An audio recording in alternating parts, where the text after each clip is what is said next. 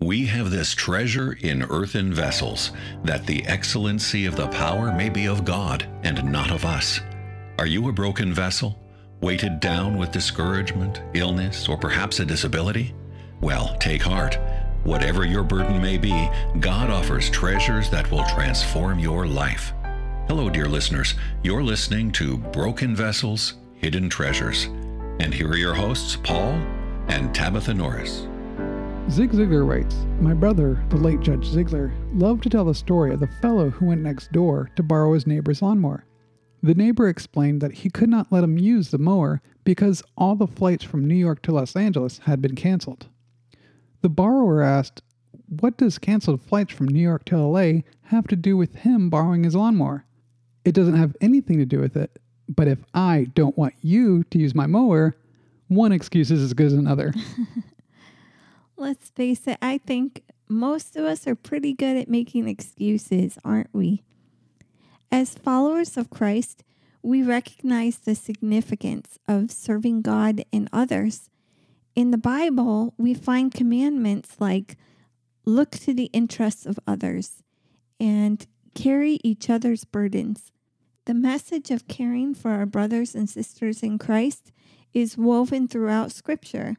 How well we love and serve is one of the greatest indicators of how deeply we understand what Christ has done for us. And yet, so often, we hold back on ministry because excuses are always near.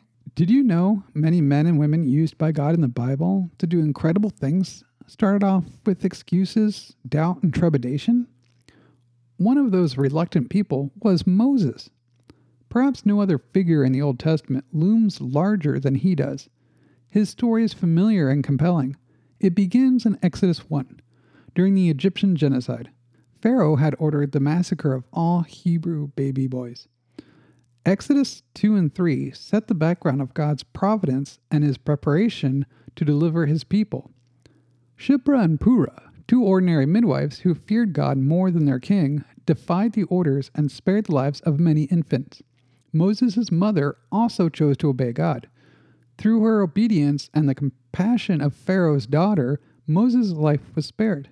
He eventually became a great leader, bringing his people out of bondage. When it comes to developing successful, Christ-honoring ministries, Moses is a key figure to learn from and imitate. We read in Exodus 3 that Moses was tending to his father-in-law's sheep. Having left his life as Prince of Egypt 40 years prior, Moses' days of regalia must have felt like a very distant memory, but I don't imagine he'd forgotten his fellow Hebrew people, and neither had the Lord. This particular morning might have started out like any other quiet, ordinary day, but that was about to change. Once Moses arrived at the mountain at Horeb, the angel of the Lord appeared to him in a flame of fire out of the midst of a bush. While the shrub was in flames, it was not being consumed. Naturally, this drew Moses' attention. His curiosity prompted him to approach the bush. Then, suddenly, unexpectedly, God called out to him from the bush. The Lord told Moses he'd seen the misery of his people in Egypt and had heard their cries for help. He announced that his plan was to send Moses to rescue them. One of my first observations from this account is Moses' reaction to God's announcement. Here he is, witnessing an unbelievable event, a bush that doesn't burn, and hearing the voice of God directly. But instead of appreciating God's compassion for his people and the miraculous power that would be with him through the Exodus, he responded to God's call with apprehension and reluctance. He was overwhelmed by his own inadequacies. Take a glance at one of his excuses. Exodus 4:10 tells us, Moses said to the Lord, "O my Lord, I am not eloquent, either in the past or since you have spoken to your servant, but I am slow of speech and of tongue." It appears Moses may have had a speech impairment. A lot of biblical scholars have speculated over exactly what that impairment might have been. Was it glossophobia, a fear of public speaking? Was it a disability, a lisp, or a stutter? Whatever the affliction was, God claimed sovereignty over it. Who has made man's mouth? Who makes him mute or deaf or seeing or blind? Is it not I, the Lord? Our wonderful God makes no mistakes. He has no trouble keeping track of his people's strengths, weaknesses, or disabilities. He is so mighty, he can use even the weakest among us to accomplish great things in his name. So rather than removing Moses' heavy tongue, the mighty God assured Moses he would be with his mouth and teach him what to say. In fact, for every comment Moses made, God presented remarkably persuasive signs and offered his promises and provision. However, even after all that, Moses revealed his unwilling heart in the final comment. Please send someone else. And the Lord was angry. Benjamin Franklin once said, "It's not unusual for men to give pretended reasons instead of the real one." It's interesting to note God wasn't angry when Moses asked questions or even when he ignored the miraculous signs, basically ignored them. But he did become angry when Moses stubbornly refused to trust and obey. The great thing here is that God persisted and didn't give up on Moses.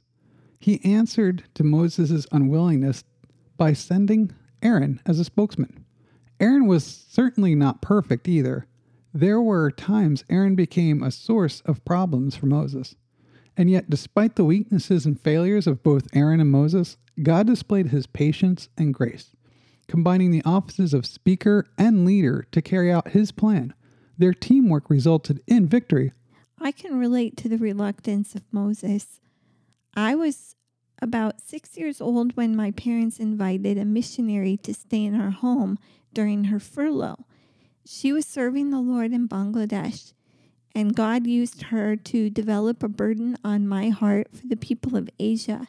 From a human standpoint, the dream of doing missions work in a third world country with a severe disability seemed impossible. After all, with my limitations, it was challenging enough just to take a few steps or even lift a book. How would it ever work for me to function in a country where handicap accessibility is non-existent and those with disabilities are usually deemed worthless? As a young woman, my burden for missions became so great, I didn't know how I could possibly be content doing anything else with my life. 16 years later, against all odds, God gave me the desire of my heart, opening wide the door for me to serve in India. I wish I could tell you that upon arriving in South India to begin assisting missionaries, that my heart was filled with praise. However, that's not exactly how the first days of my ministry started off.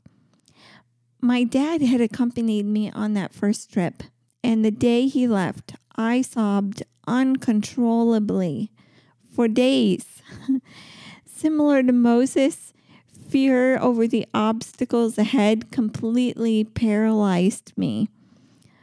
Our God is so awesome. He provided all the financial support I needed within months.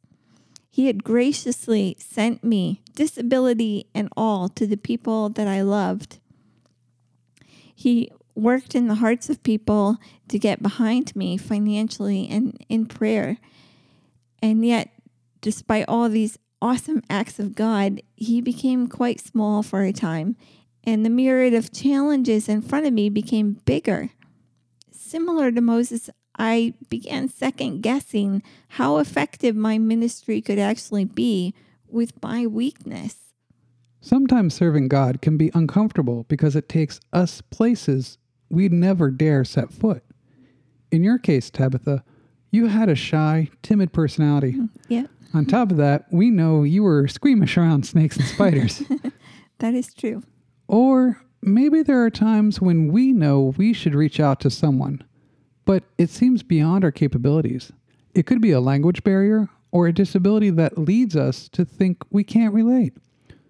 It isn't uncommon to feel inadequate, but where our strength ends, God's begins. Our confidence is in His abilities. Exactly. And that's actually the counsel my dad offered. He encouraged me to work on overcoming my timidity and to set aside my pride in asking for help when it was needed.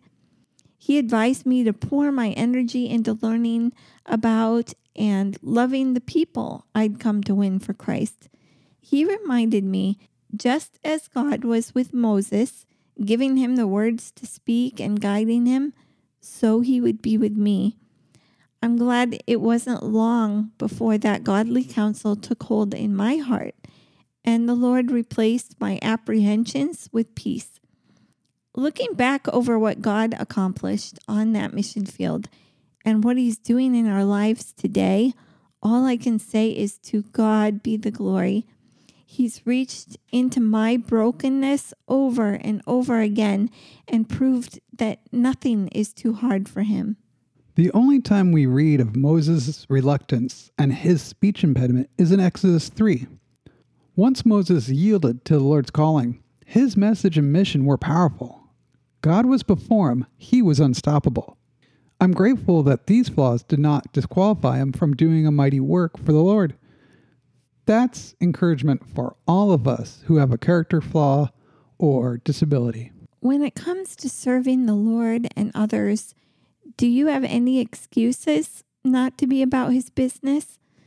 Are you waiting for perfect conditions? Do you fear the unknown? Or is your heart ready and willing? Love for Christ should motivate us to proactively care for others without excuse. Today we're thinking about the Apostle Paul's message to the Thessalonians. He wrote, "Now concerning brotherly love, you have no need for anyone to write to you, for you yourselves have been taught by God to love one another, but we urge you, brothers, to do this more and more." During these days of the pandemic, there's been quite a bit of turmoil and uncertainty and many vulnerabilities in state healthcare programs have been exposed. Helpless individuals have been completely abandoned. For countless people, the isolation has led to detrimental effects, including anxiety and depression. But for us as born-again believers, this is a challenge for us to grow in trusting our Savior and rediscovering the importance of serving others. It might be worth remembering that early Christians, like Martin Luther, confronted epidemics as well. In the face of horrific circumstances, they didn't fear death, nor did they desert the needy, the sick, or the dying. In fact, they did the opposite. They came straight to the need, and their selfless courage made a compelling case for the gospel and won them great respect. Knowing Christ not only gives us a unique eternal perspective on suffering, but also provides us the motivation, strength, and courage to love and assist our neighbors. There's work for all of us to do. It's time to put our shoulder to the wheel as servants for Christ. Let us set aside excuses, align ourselves with God's desires, and say, "Here I am, Lord, ready to serve." Social distancing may be the world's message of the day, but the Bible leaves no allowance for relational distancing. Don't miss the opportunity to close the distance between ourselves and those on the margins. Pray for your pastors and fellow believers. Encourage the faint-hearted. Be patient with them. Help the weak. Look for practical ways to meet the needs around you. Jesus Christ is our strength. Nothing is impossible with Him. Whatever your difficulties may be, you can depend on His unstoppable power to carry you through.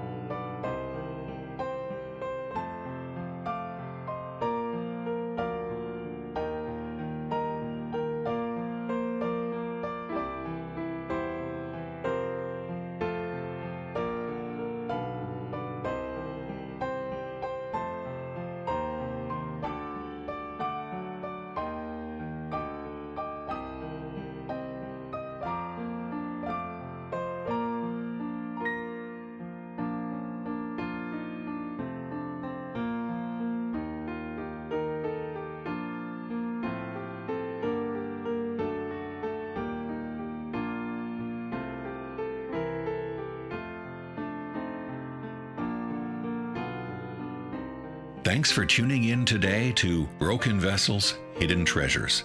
It is our hope and prayer that you will find the grace and goodness of God even in trials. We'd love to hear from you, and your feedback is important to us. You can reach out to Paul and Tabitha with comments, questions, or to share an episode with a friend in need through our website at bvhtministries.org.